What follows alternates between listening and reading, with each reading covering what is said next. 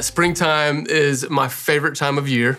And, this parable that we read from Luke 8 is really kind of an appropriate parable for this time of year. For me, this is one of my favorite times of the year, mostly because of my love for gardening. My wife, Amy, and I, we've been gardening together for almost 10 years now. And if you regularly attend the cannery over the last several years, you know that it's just going to happen. It's going to happen that I'm going to bring up some sort of story about gardening because it just seems like it's where God is drawing my attention to Him.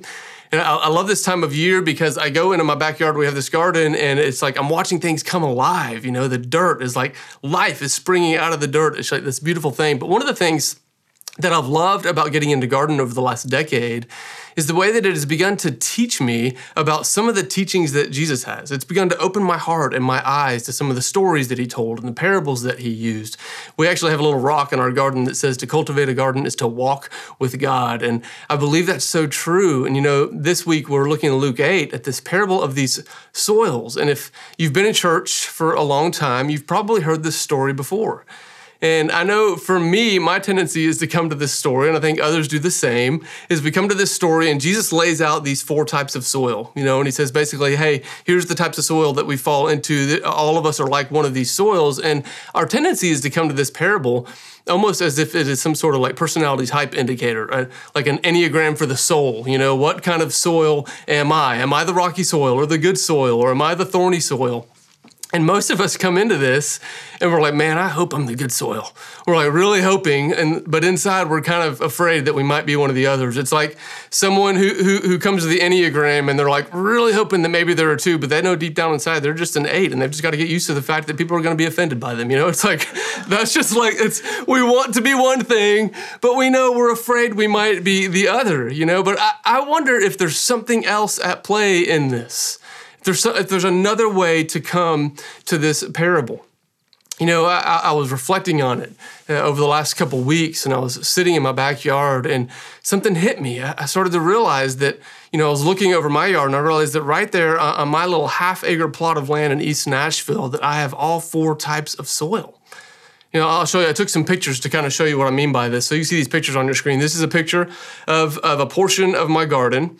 And I believe that right here in this one picture, you've got all 4 types of soil. And so, yes, there's some good soil, some places of some good soil, which you'll see circled there in kind of yellow. And, if you walk through, you'll see some places where things are growing and the soil is really fertile. I mean, we've got garlic that's just thriving right now. And we've got some sugar snap peas and snow peas that are starting to get ready. And we've got leafy greens and kale and leeks. And man, it's beautiful. Like the dirt is producing life. And when you take a close look at this good soil, like that soil right there, we have worked hard years on that. That soil, I dug that hole with my hand. I don't even need a shovel to plant anything in that dirt anymore. It's so fertile. We can just pull it back with our hand and plant a dirt in it. It's beautiful. But there are other places in our garden that's not quite like that. They're in the same garden. We have a path.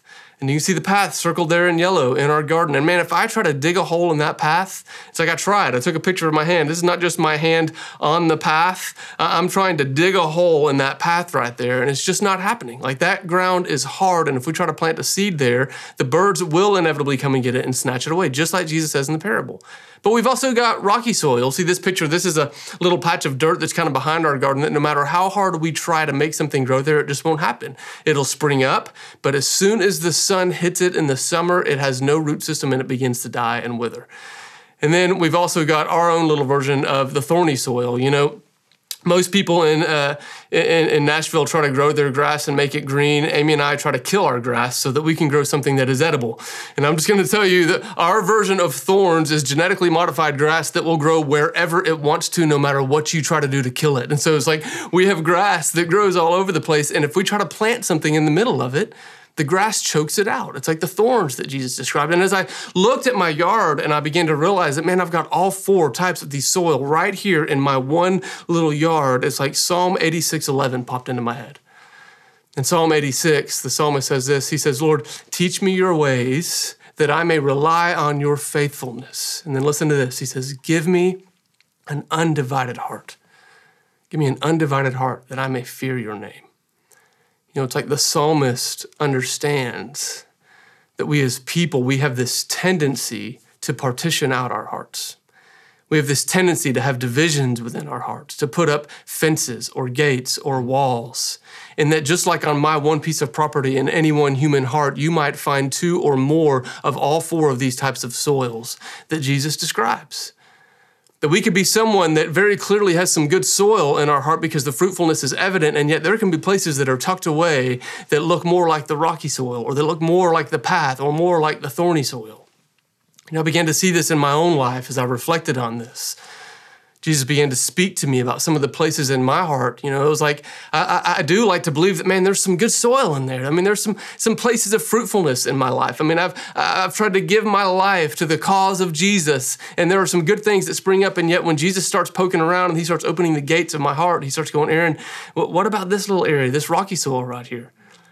I shared last week in the pre-worship time on the live stream that God's been speaking to me about this tendency in my heart to be critical. That I have this tendency to see people face to face and to put a smile on and be joyful and be encouraging, when in reality I will harbor bitter thoughts or critical thoughts or judgmental thoughts towards them. And it's like the rocky soil, because no matter how hard I try, nothing will quite take root there because I am harboring bitterness or criticism. And the Lord's going, Aaron, what about that rocky soil? What are you going to do about it? And there are other places in my life where it's like thorny soil. Well, I've put my trust in other things beyond God, where I've chosen to find my identity and my sufficiency. Even this whole thing where we can't meet together on Sundays, it's begun revealing some unhealthy places. Normally, before all this happened, every Sunday, I would get up and stand in front of a large crowd where I'm seen and I'm heard, and people come tell me I do a good job. And now that's been stripped away, and the Lord's going, Aaron, how deeply are you rooted in me, or how deeply are you rooted in the praise of others? And he's revealing these things in me. And there's these places where it's not quite as good of soil as I had hoped that it would be. For some, it's like there are portions of your heart where you've gone all in with Jesus, but there are some other portions where you have not given over to him. I believe many of us have divided hearts, and a lot of it, it's the air that we breathe. The cultural Christianity that we've been living into almost has developed this version of Christianity, this kind of a pick and choose mentality of following Jesus. I'll pick the things I like and choose the things I like and leave the things I don't. So we come to Jesus and we go, oh man, yeah, that unconditional grace, yes, I want that. The unfailing love, yes, I definitely want that.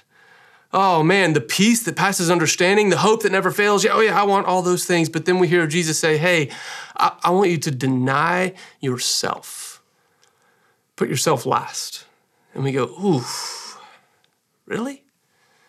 Or we read the Bible, or read the teachings of Jesus, and we see this standard of morality, of how we are to steward ourselves in every aspect of our life, in our thoughts, in our finances, in our sex life, in our downtime, in our friendships. And we go, wait a minute. Someone else is going to try to tell me what's right or wrong for me. I'm going to push that one aside a little bit. And it's no wonder that sometimes we can see good fruit coming up in some areas of our life, and yet there are other places that seem hard as the path, because when the Word of God comes in to sow, we've hardened ourselves completely to the idea that Jesus might have something good for you in the area of your life that you don't want to give to him, and the enemy just comes and snatches it away before it can ever take root. I've just realized, man, Lord, I have a divided heart. And what do we do when we begin to realize that we read this parable of the soils and Jesus begins to go, hey, I'm looking at the garden of your heart and I see all 4, or I see 3, or I see 2 of these different types of soil. How do we respond? I was praying about this past week, and I'm sitting there praying for myself as I'm realizing the divided nature of my heart. And then I began to pray for all of you. I began to pray for our church family.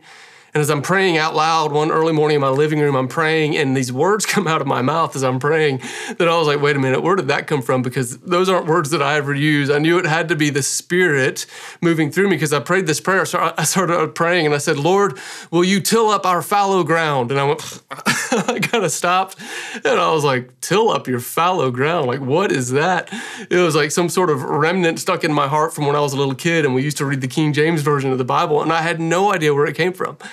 And so I had to get online and Google my best friend. I started searching on Google, like, hey, what is till up your fallow ground in the Bible? And sure enough, it's in Hosea chapter 10. Hosea chapter 10, verse 12 reads like this. It says, hey, sow in righteousness and reap unfailing love. says, break up your unplowed ground. That's the version of that. Till up your fallow ground. It literally means break up your unplowed ground. And then he says, now is the time to seek the Lord until he comes to shower you with righteousness. So what do we do when we realize that our heart is partitioned, that there's some areas of soil that's not that fertile soil? Hosea's message to the Israelites was, hey, break up your unplowed ground. But I want to walk through that verse, and I want to go backwards a little bit. Okay, so Hosea chapter 10, verse 12, the last part of what he says, hey, now is the time. He says, now is the time. He looks at the Israelites. He says, guys, now is the time to seek the Lord. Seek him until he comes and showers you with righteousness. Why is now the time? You know, Hosea, when he wrote these words, when he spoke these words, he was speaking to a very specific context. But what about us? Why in the world would God put this random, obscure passage on my heart in the middle of praying for myself and praying for our church family? What is it about this time right now that is unique or specific? I think God is looking at us and he's going, Ethos Church, now is the time to seek the Lord. You know, Jesus told us that things like what are happening right now are going to happen. You know, right now we're just watching like disease, like spread and fear and social isolation and economic hardship. We're watching all these things stir up, right? But you know, didn't Jesus tell us in the Gospel of John, he says, hey, in this life you will have trouble. He says, but take heart, I have overcome the world. And so he looked at us and said, hey, you're going to have hardship. But did you know that he got even more specific than that? You know, in Luke chapter 21, verses 10 and 11, Jesus is talking to his disciples, and he's describing to them what life on earth is going to be like between the time that he walked on the earth 2,000 years ago and the time that he returns. He says, I want to tell you what that time is going to be like, what life is going to be like until I return. And he says this specifically. In verses 10 and 11 of Luke 21, he says, nation will rise against nation, kingdom against kingdom. There will be great earthquakes, famines, pestilences in various places and fearful events. Now, that word pestilence is not a word that I use every day. I actually had to look it up. Pestilence literally means deadly or overwhelming disease that affects entire communities. Guys, does that sound familiar? Does that sound familiar? You know, Jesus 2,000 years ago said, hey, I want you to see what's coming. There are some things that are coming that you need to know about, that you need to be prepared for. And he said, deadly disease that affect entire communities. These things are coming. Are you ready for them? Guys, now is the time to seek the Lord. Jesus said, he said, hey, these things are coming, and here's where I want you to hear. Now, Jesus, I don't want you to hear what I'm not saying, okay? I know this passage, many are going to say, wait, this passage, Jesus was talking about his return. Is Aaron trying to say Jesus is coming back? Well, listen, I don't know when Jesus is coming back. I don't know. I don't know if he's coming back tomorrow or 10 years from now or 50 years from now or 500 years from now. But what I do know is that he told us what life was going to be like, and he was right. He was right. Like, it's happening just the way he said it would. And if he was right about that, he's trustworthy. Like, his throne's not shaking. He's not afraid. He's not worried. Instead, he's going, hey, guys, now is the time to seek me. When hardship comes, will you seek me? Now is the time to seek me until he returns. You know, if he was right about this, could it be that he was also right about the fact that one day he is going to return? And you know, what he said to his disciples over and over and over again was, guys, hey, you are my friends. I don't know when I'm coming back. You don't know when I'm coming back. Only the Father knows. Your job is to be ready. Is to be ready. To always be ready. To be watchful. To make yourself ready and to help others be ready for when I return. Hosea says, now is the time. Ethos, now is the time. Do you feel like you're ready? There's something about hardship that reveals how ready we really are to see Jesus face to face. There's something about going through hard and trying times that reveals the nature of our heart and the quality of the soil in all areas of our lives, and whether or not we're really ready to just look Jesus in the eye. You know, hardship has this way of revealing things about ourselves. Jesus says this in that parable in Luke 8, right? He talks about the rocky soil, and he says when hardship comes, it has no root, it falls away. The good soil, it says it hears the word, it receives the word, and it perseveres. It perseveres. Hardship like what we're going through right now, the things we're experiencing in this world, they reveal something about us. When the things that we've built our lives around or the things we've built our lives on begin to crumble, it has a tendency to reveal where our hope and our identity and our security really lie. I started watching this happen at the very beginning of this whole pandemic, right? It started with sports. Sports completely shut down. The NBA stopped, and then the NHL and the NCAA, and then Major League Baseball, and all these things just kind of stopped. And it was like the world's going, wait a minute, what is going on? Even our sports are stripped away from us. But it didn't stop with sports, did it? It was like, I saw this in the entertainment world when Disney World and Disneyland and other theme parks suddenly had to start closing down what they were doing, and the entertainment that we have clung to began to be stripped away for us, and it didn't stop there. It went on into the areas of indulgence that our culture has. You started seeing things like Las Vegas having to shut down. Even here in our own city, Broadway itself stopped completely. I don't know if you've driven down Broadway at all during this whole thing, but it's eerie. You drive down Broadway at 9 o'clock, 10 o'clock on a Friday night, and there's no music and no people. And things are being stripped away. You look at the economy that has begun to shake and to tremble. And when these things happen, they have a tendency to reveal some things about ourselves. I believe that this hardship has revealed some things about our culture. Now, I feel like I need to say this. Hear me out. I am not saying that God sent coronavirus or COVID-19. But what I know about God is that he is able to take even the hardest of circumstances and use them for your good and my good and for the good of humanity. He's able to do it. And so right now we're seeing some things revealed, even in our culture. It's been interesting to watch in China what has happened ever since they opened things back up a little bit. They started opening back up, and one of the unexpected things that they noticed in culture in China was this unbelievable spike in divorces. It was literally the week they reopened, there were lines of people lined up outside of divorce courts in order to get a divorce from the person they've been married to. No joke. And even here in the United States, divorce attorneys are already saying they've seen a huge uptick in people that are reaching out to them that once this whole social distancing thing is over, they need to sign the paper as soon as they can because it's revealing something, right? It's also revealing something about our culture that different industries, vice industries in our culture have seen a huge spike in business. In fact, there was even an article that came out that was entitled, How Coronavirus is Boosting Booze, Weed, and Other Vice Industries. It's revealing something about our culture. I believe this whole thing is revealing our inability to be alone. It's revealing the true nature of some of our most important relationships, both for the good and for the bad. But the question that we as followers of Jesus have to answer is, what is it revealing about you? What is it revealing about me? What is isolation revealing about you? Is it an awareness that you don't know how to be alone, and so you've turned to new forms of escapism? Is it a critical spirit that judges other people who don't handle quarantine the way you think they should, or they don't handle social distancing the way you think they should, and so you harbor this critical, judgmental spirit inside? Is it revealing a level of jealousy? When you see other people that seem to have things that you don't, or you see families with kids and you feel alone, or you're a family with kids and you see single people having more freedom than you do, is it stirring up a level of jealousy within your own heart? Is it revealing a self-righteousness that, hey, I've handled this thing perfectly and I'm doing this really well and everybody else is messing it up? Or is it revealing a level of shame that you just can't seem to handle it the way that you really want to? What is it revealing? Is it revealing a deep-seated anger that for some reason you're just always angry all the time?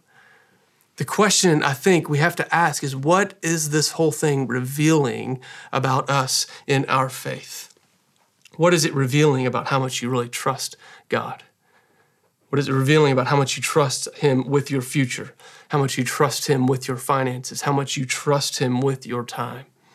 I said this last week in the live stream prior to everything starting. One of my favorite quotes comes from a book called As a Man Thinketh, and the author says this. He says, listen, circumstance does not make the man, it reveals him to himself.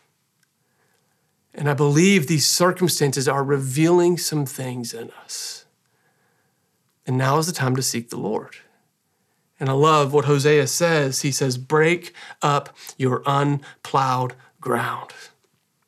Break up your unplowed ground. What does that mean, Aaron? What are you talking about here? You know, to break up your unplowed ground means to allow your heart to truly be examined and to go, okay, I've never served God here, but I'm going to now. I've never trusted God here, but I am going to trust him with this now. This is how you get to that picture in Luke 8 of the good soil, where Jesus says the good soil has this bountiful crop that produces 100 times what is expected.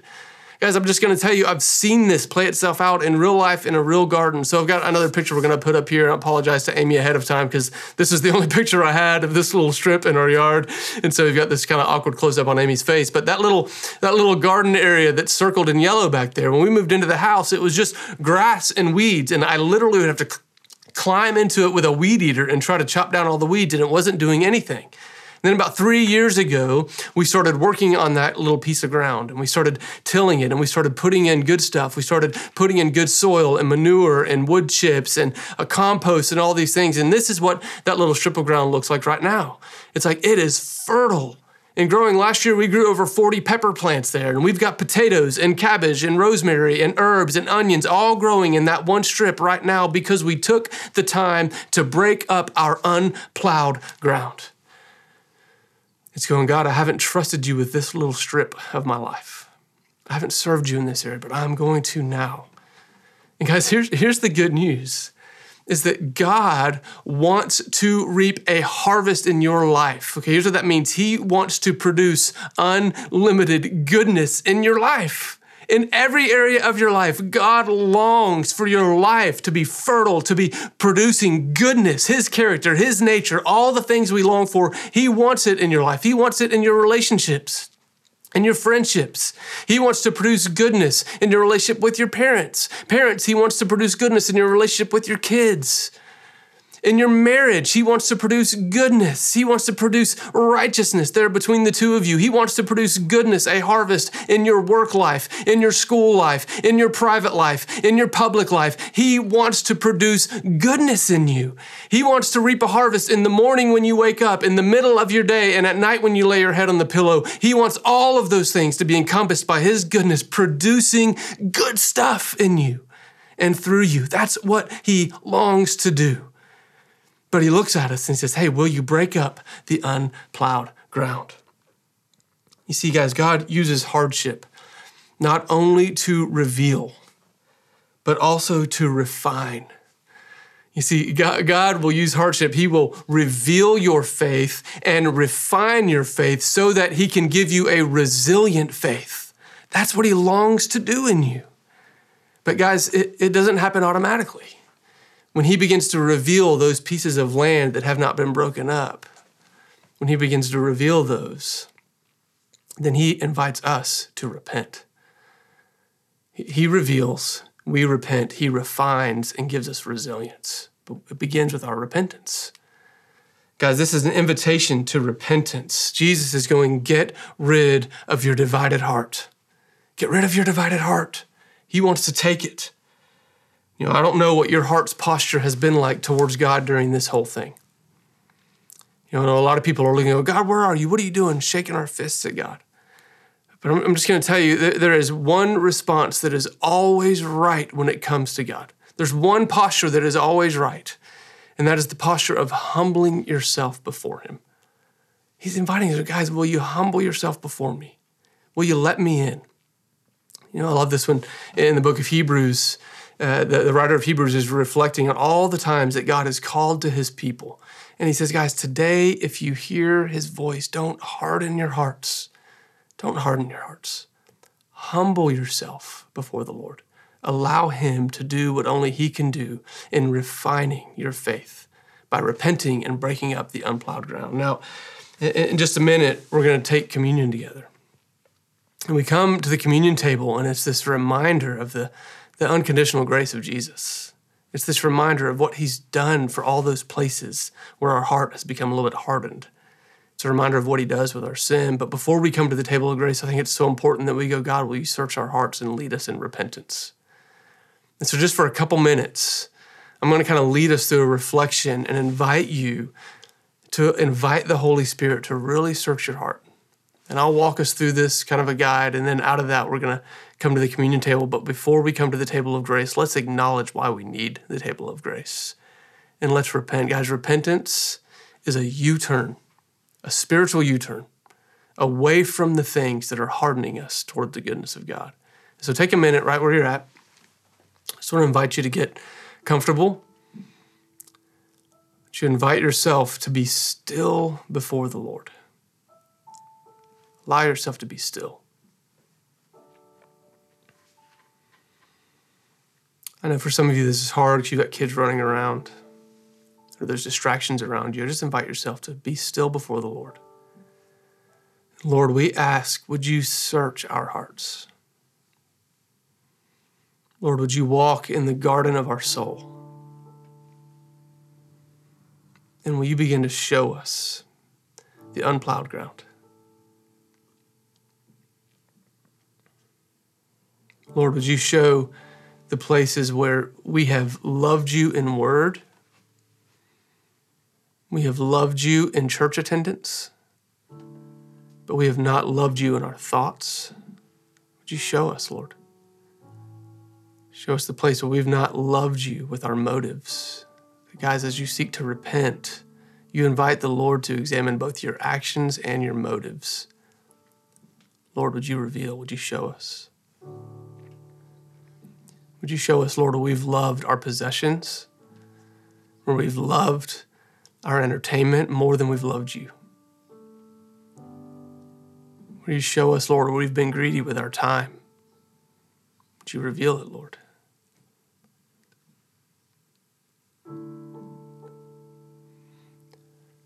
Lord, would you show us where we failed to love our brothers and sisters the way we need to?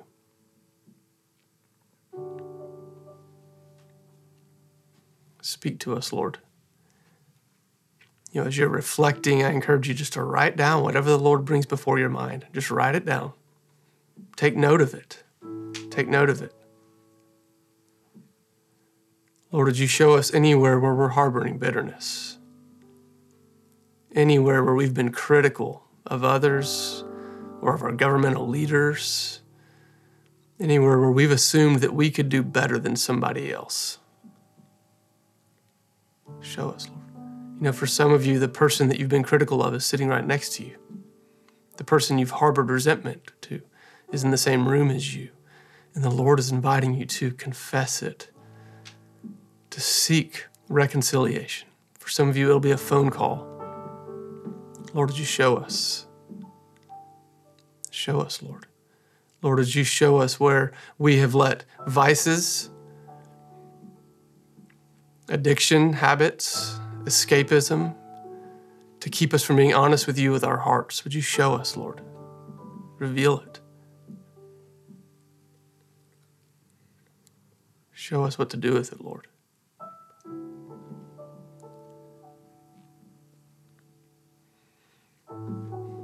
Lord, for the past 4 years, we've started our year together as a church, and we've read this passage in 2 Chronicles 7:14 that says, if my people who are called by my name will humble themselves, pray and seek my face, and turn from their wicked ways, and I will hear from heaven, I will forgive their sins, and I will heal their land. Lord, we come to you.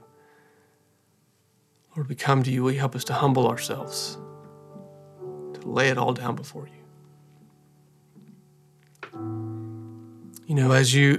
As you let these things come to the surface, sometimes it can be overwhelming. Some of you are realizing things that you can't change on your own, and you're going to need help. Sometimes plowing takes a lot of work. Keep at it. Keep at it. Allow the Lord to reveal and to keep refining and to give you resilience. Some of you are going to need help. You might need our Grow class, First Freedoms. You might want to sign up for a freedom prayer session, but there are things that you cannot change on your own. You need the Holy Spirit to keep leading you. Let him do his work in you. And if you feel overwhelmed by the things that are coming up, I want you right now, you get the bread, you get the cup, and you remember that everything that you feel like you need to repent of has been paid for. It's been paid for. It's been paid for. You can bring it to him. The Bible tells us if we confess our sins, he is faithful and just, and he will forgive us. So as you come to the table today, as you come to the bread, as you come to the cup, be honest with the Lord. Be honest with those who are with you. Confess our sins. Let's be a repentant people, a humble people, and allow the Lord to do what only he can do. Lord, will you come commune with us now? We come to you, Jesus, with everything. We come to take the bread and the cup where we're reminded of the body and the blood of Jesus and the limitless grace you have for us. Lead us, Lord, in repentance. Lead us, Lord, in refining us. Make us more like you, Jesus. In your name we pray. Amen. Let's commune together. I love you, Ethos Church.